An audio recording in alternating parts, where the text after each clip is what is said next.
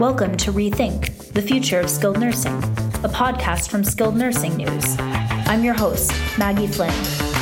My guest today is Brian Fuller, the CEO of Integrated Care Solutions, a care management and coordination company that manages care for 90 days after a hospital discharge.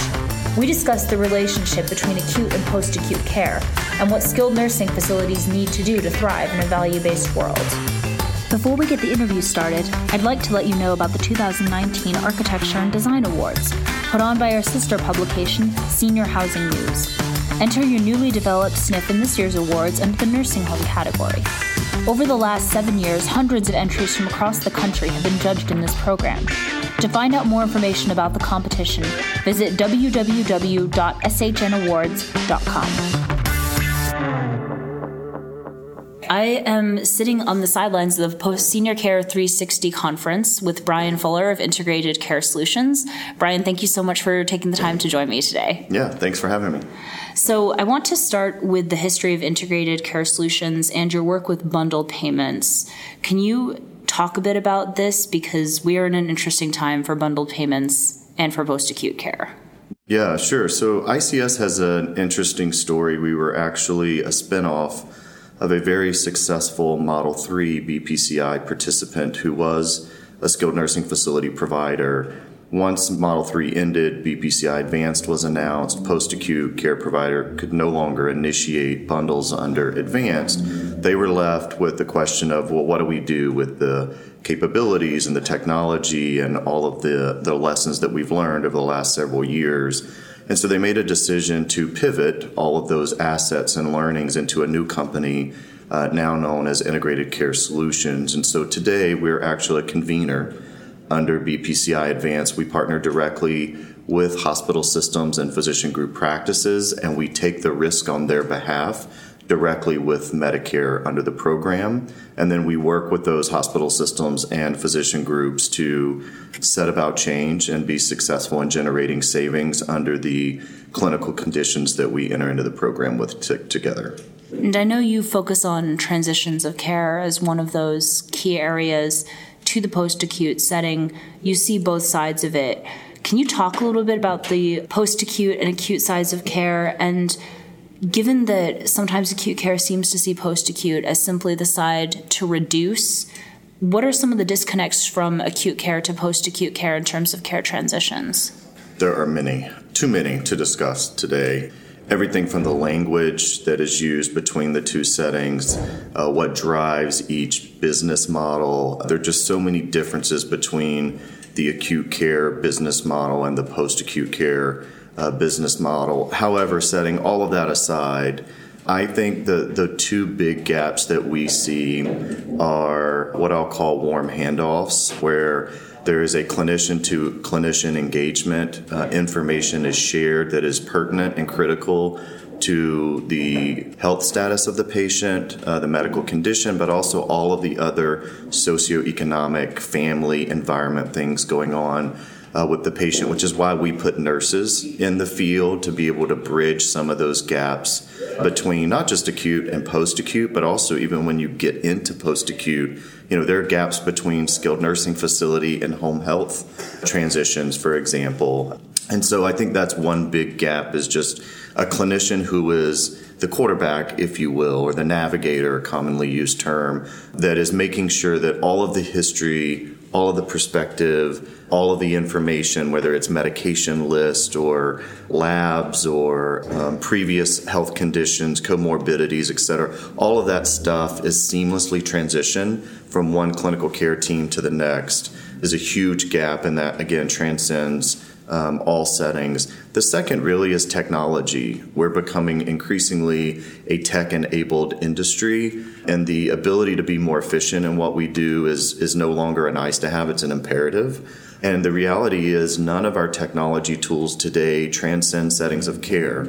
All of the largest EMR systems really focus on that silo of care and don't go outside of the wall. So whether, we commonly work with Epic on the hospital side, Point Click Care on the SNF side, Home Care Home Base on the home health side, none of those EMR systems extend the patient's information, documentation, background, all of those things in a kind of a 90-day picture, regardless of where the patient is. And so that's the other thing ICS has had to invest heavily in, is a technology system, a care management platform that essentially works with all of those EMRs and takes in information, but also aggregates that into a workable system that our nurses can interact with and manage the patients actively, again, across that 90-day period of care. So given that you see both the acute and the post-acute sides, what are some of the disconnects on the post-acute sides from acute care? What does post-acute not understand about what acute care is trying to do and what its incentives are in terms of generating care savings? Yeah, so I think it's, in all fairness, particularly skilled nursing facilities are in a situation of disadvantage. I mean, they're highly targeted for savings, and understandably so. I mean, if you look at the data, lengths of stays are very long in some parts of the country still, and generally long across the country, but it's really compounded in certain parts of the country. And then if you look at post-acute just broadly, it's a large area of variation in the Medicare system. So it shouldn't be a surprise to post-acute that they're being targeted for savings.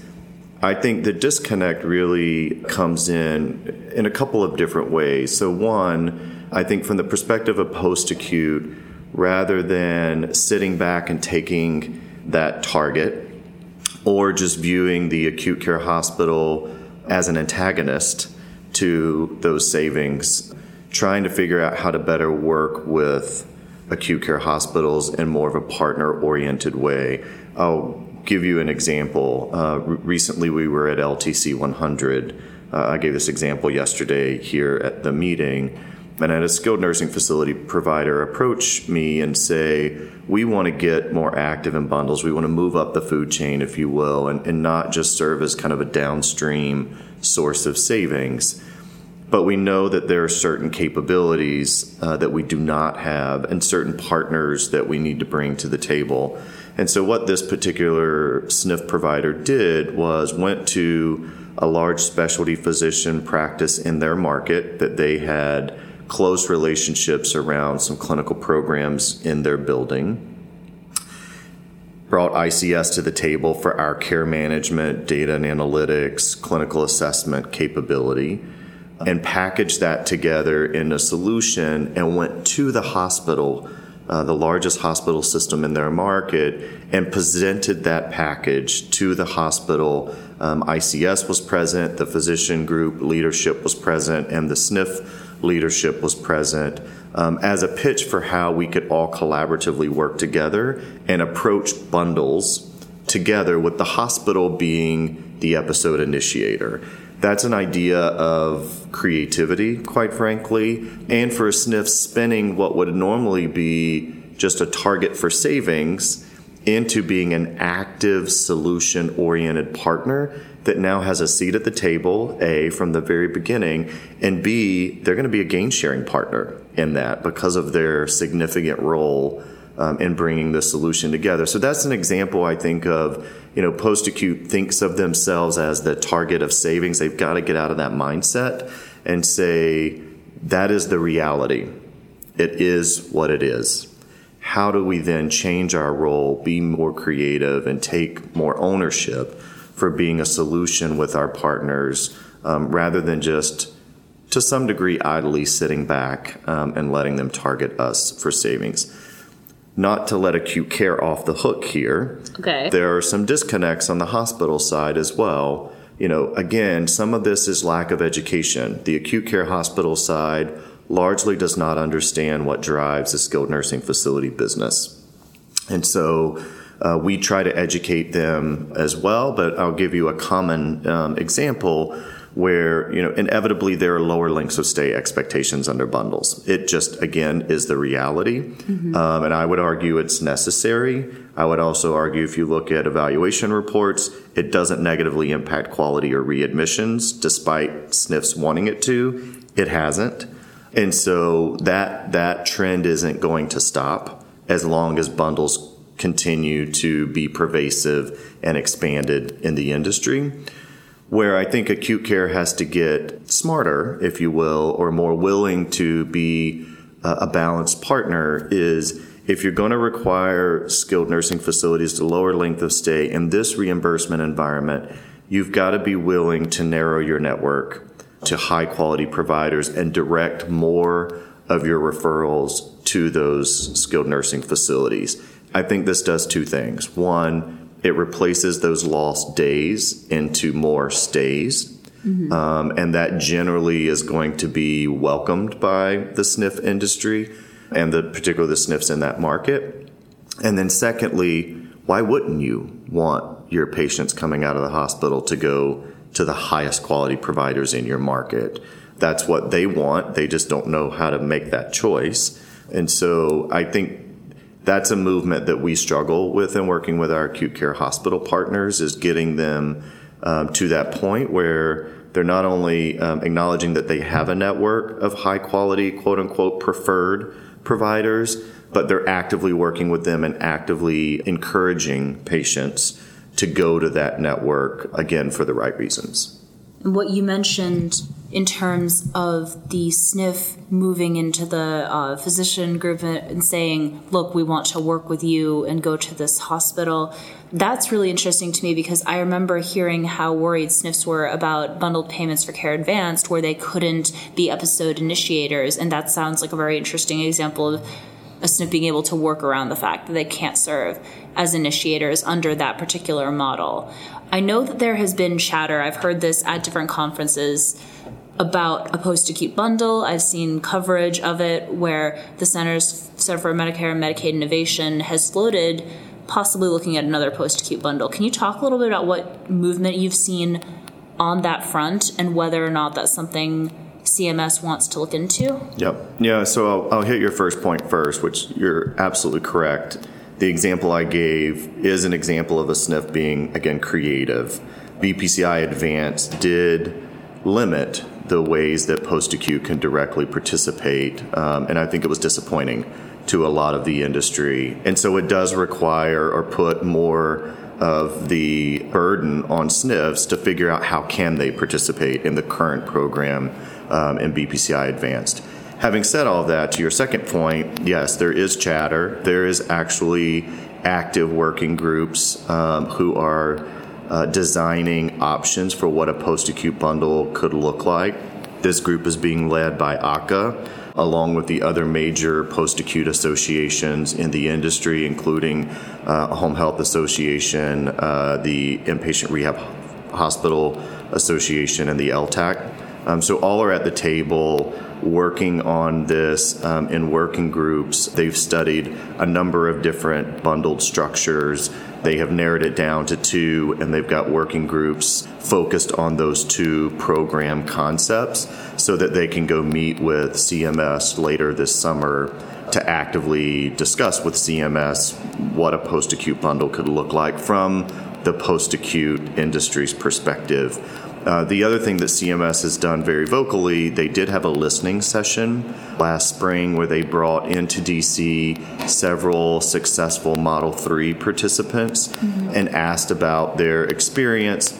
They, being CMS, also floated two concepts of their own for a post-acute bundle. What were those? Yeah, so they were very conceptual. It wasn't a lot of detail, but it was things like mandatory versus voluntary. You know, what is the reaction of the Model 3 to that kind of concept of mandatory versus voluntary? Another concept is, which gets at some of the evaluation report criticism of Model 3, which is a blended setting bundle where you don't have it just initiating in a SNF or initiating in a home health, but rather patient comes out of the hospital and there's a bundle for that patient regardless of what their first side of post-acute care is. So they could essentially trigger a bundle, if you will, in any post-acute setting. So I call that a blended model. So that concept is something that's being floated and continued to be discussed and is part of some of the working group work that's going on. So I say all that to say I can't sit here and tell you what form a post-acute care bundle is going to take, What I can tell you is there is active interest and work going on multiple fronts, both at CMS and in the industry. And if you just look at some of the commentary from leaders like Adam Bowler, CMS has been very vocal about that their ears are open. I think Adam made some comment like, if you have thoughts about a post-acute bundle, now is the time to make your thoughts known. And so I don't think it is a matter of if we will have a post-acute care bundle. I think the question is when will they being CMS, feel comfortable enough that they've got the right design with all of the industry feedback that they desire in order to make a step towards announcement. And that's interesting to hear because right now in the bundled payment world, skilled nursing facilities seem to be a little along the sidelines. I don't know if you would say that's a fair characterization or not. I would, yeah. I mean, it requires creativity. When you can't directly step in and raise your hand and say, I want to participate, and this is clearly how I can participate, the path forward becomes a bit more obscure. And so I think SNFs, quite frankly, have struggled with that of, if we can't be episode initiators, what can we be? And unfortunately, I think the example I gave of the SNF bringing the solution together is the exception, not the rule. Rather, what the industry has done largely is sit back down, if you will, and take a very kind of downstream provider, somewhat passive approach to this. Having said that, there are great SNF partners out there. We work with many of them every day in our markets who greet us at the door, who bring us into their weekly Medicare meetings, who understand what we're trying to accomplish, who actively work with us to improve on the care and the utilization and understand that that's just the world in which we live. But then there are still those who shut the door in our face, and particularly for their long-term care residents, for example, stretch out the days because they know they're going to transition to long-term care in their building. So, I don't want to paint a broad brush and say that everyone's kind of sitting on their hands and fighting this, because there certainly are a large number of skilled nursing facility providers who are doing what they can do in their market with the providers who are engaging in bundles. One point that I wanted to make sure I asked about was the issue of accountable care organizations. They came up quite a bit at an earlier conference this spring, and they came up again at this particular conference with the issues that accountable care organizations have created for post-acute and for skilled nursing facilities in particular. You and I both know that CMS has been pushing ACOs into taking on downside risk. What is that going to do with how ACOs interact with skilled nursing facilities? Is it going to make the situation better for the relationship between them, or is it going to make it worse? Interesting, the quote, I think ACOs have been a disaster for SNFs. That's an interesting soundbite. I think there's a piece of that's an understandable perspective. I think the state we're in with ACOs is they're in very different places. And as a result of that, the approaches they have taken vary greatly, particularly in the way that they work with post-acute care providers in their market. Some examples, you've got some ACOs who have taken holdbacks, withholds on the claims from SNF into Medicare. So they've gotten approval to withhold 5% of the claims, and then the SNFs have to earn that back. Is that the best way to work with the SNFs in your market? Probably not. Has that garnered a reaction that is somewhat understandable from the post-acute sector? Absolutely. Having said that, that's not the way every ACO has chosen to work with SNF providers in their market. There are those out there who have formed networks, and their networks are meaningful and collaborative and two-sided. And what I mean by that is, they've set about criteria for who is a high-quality provider in their network. They regularly meet with them. They regularly share information back and forth. The information sharing or the data sharing isn't one-sided. The ACO is also sharing information back with the skilled nursing facility providers, and they use that relationship, that data, that dialogue to work on things actively together that improve performance or improve care or improve handoffs or improve information flow from the hospital's EMR into the skilled nursing facility. So that's where I think it works really well, and there are certainly not an insignificant number of examples out there where that is how it's working. I think in the middle of all of those extremes is a lot of noise, and I think a lot of that is to what you said. Most ACOs have been sitting in track 1 for 3 or 4 or 5 or even 6 years now, and they've only had upside risk. And what that has caused is a large amount of variability into what is motivating the ACO.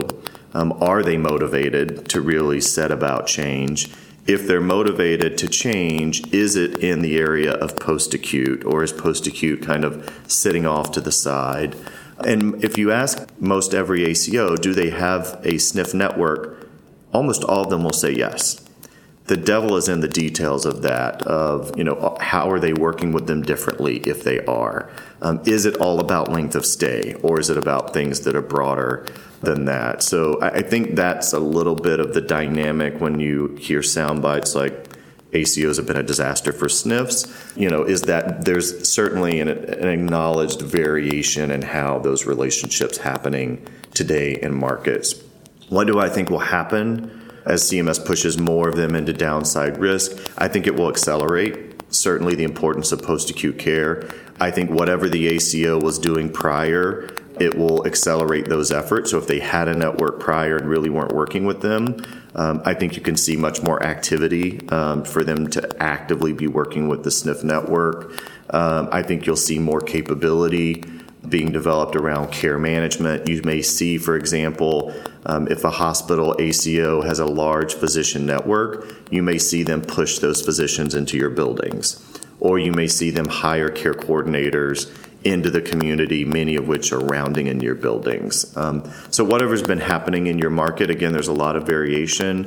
I think as an ACO takes on downside risk, you can expect those efforts to intensify, and that relationship between you and the ACO, hopefully, to increase its effectiveness and frequency and level of collaboration. One last point that I wanted to make sure we discussed was, at this particular conference, I would say from my assessment that the issue of payment and the changes in reimbursement is a low-key thread running through many of the general sessions. The issue of payment for post-acute care, variation in post-acute care spending. Can you talk a little bit about the state that bundled payments is in right now, as the Centers for Medicare and Medicaid Services seems to be moving toward a new approach toward payment? Where would you say that movement is right now? And then how do skilled nursing facilities adjust to a world that is increasingly less and less fee-for-service and more Medicare Advantage, and with seemingly an eye to paying more for value? Yeah. So I think generally I would characterize the state of payment policy today as we're throwing a lot of things against the wall and trying to see what sticks. So whether that's alternative payment models like ACOs and bundled payment programs, the Medicare Advantage plan, or even reimbursement changes in fee-for-service like PDPM, discussions of site-neutral post-acute payment, all of those things are balls being launched at the wall to see what sticks. That admittedly is what's challenging for skilled nursing facility providers, because they feel like they're getting hit from all angles. And again, fully understandable perspective. It's a lot to balance for any business, particularly the highest regulated business in all of healthcare.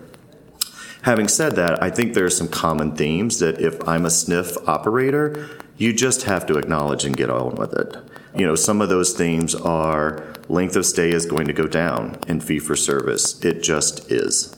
Utilization is likely going to go down until we hit this kind of baby boomer state where it backfills some of that. But the type of patient coming into SNF is changing and will continue to change more to this clinically complex, multi-comorbid, med-surg on a hospital floor look-alike patient. Less so orthopedics, simple strokes, hip fractures, etc. And so I think that's a common theme that will continue to play out. The whole idea of quality being a driver of payment and performance. We're starting out with readmissions as like the commonly accepted, definition of quality, that will grow over time to be more about, hopefully, quality of life and patient satisfaction and functional gains and independence. But those who can do better with patients, I think, will win regardless of the payment mechanism. The reduction of therapy as a driver of payment, I think, is another common theme. We've been driven really in all of post-acute by the more therapy we do, the more we get paid, the better everyone feels about everything. And PDPM and PDGM are both signals that we're going to move away from therapy as a driver. So I think that's a common theme. Certainly was never a driver in Medicare Advantage. It's not a driver in bundles and in the ACO program. So I think we all can acknowledge, what role now does therapy play, because it's no longer artificially driving reimbursement and fee-for-service. So I think if you start to acknowledge those themes, not that you can eliminate getting caught up in the details of all of these various mechanisms, but if your true north, if you will, are the themes that are common, I think those are the providers that will be successful. And again, the more that we can just accept that utilization has to go down, I think the more equipped we'll be to be proactive and responsive and effective in the work that we do from here. The other thing I'll just say about that briefly, because it's interesting sitting, I consider myself a post-acute guy, but it's always interesting to me sitting in meetings like this week where SNFs are discussing utilization pressures. And if you just go back and look at the rehab hospital industry 15 years ago, 40% of their cases were joint replacements. Now it's virtually none of their volume. Spinal cord injury lengths of stay were measured in months, not days. It's now days. So our healthcare delivery system constantly evolves, and there's utilization changes and pressures and practice pattern changes, and a lot of those are driven by reimbursement. So this is all that to say, this is nothing new. We've seen this story before. It's played out in other sectors of the industry, and it does feel like it's playing out in skilled nursing facility industry right now at a kind of fever pitch, if you will. So then my last question to that would be, how do you get through it? Yeah. Well, that's the $20 billion question, I guess. Yeah. So I think one way is to use all of those common themes I said as your true north. I think that's a start. That admittedly fundamentally changes your business model in a lot of ways. Your therapy department has to think differently. Your discharge planning department or social work has to think differently. Even what your nurses do and how they interact with patients, I think, have to be different. The other thing I would say, and I know I've said this word now multiple times in our discussion, you got to be creative. And I think the creativity has to be directed to partnerships. So stop sitting back and thinking about yourself as a downstream provider or vendor, and think about how you can move more upstream, again, and be creative. And ultimately, I would say the mindset I would try to infuse in my day if I was a SNF operator would be, how can I be a solution? How can I be a solution to the hospital in my market, to the largest physician practice referral source in my market, to the big payers in my market? Not to say that they're all going to be willing to listen to you and you're going to get a meeting the very next day. However, if you run your business, design your business as a solution to those entities, I think you will win, ultimately. Brian, thank you so much for making the time to be a part of this podcast and for talking to me at the Silences Conference. Yes, thanks for having me. Thanks for listening to this episode of Rethink, the future of skilled nursing. For more news and insights on the skilled nursing news industry, subscribe to our daily or weekly newsletters at skillednursingnews.com. I'm Maggie Flynn, and this has been a production of Aging Media Network, Chicago, Illinois.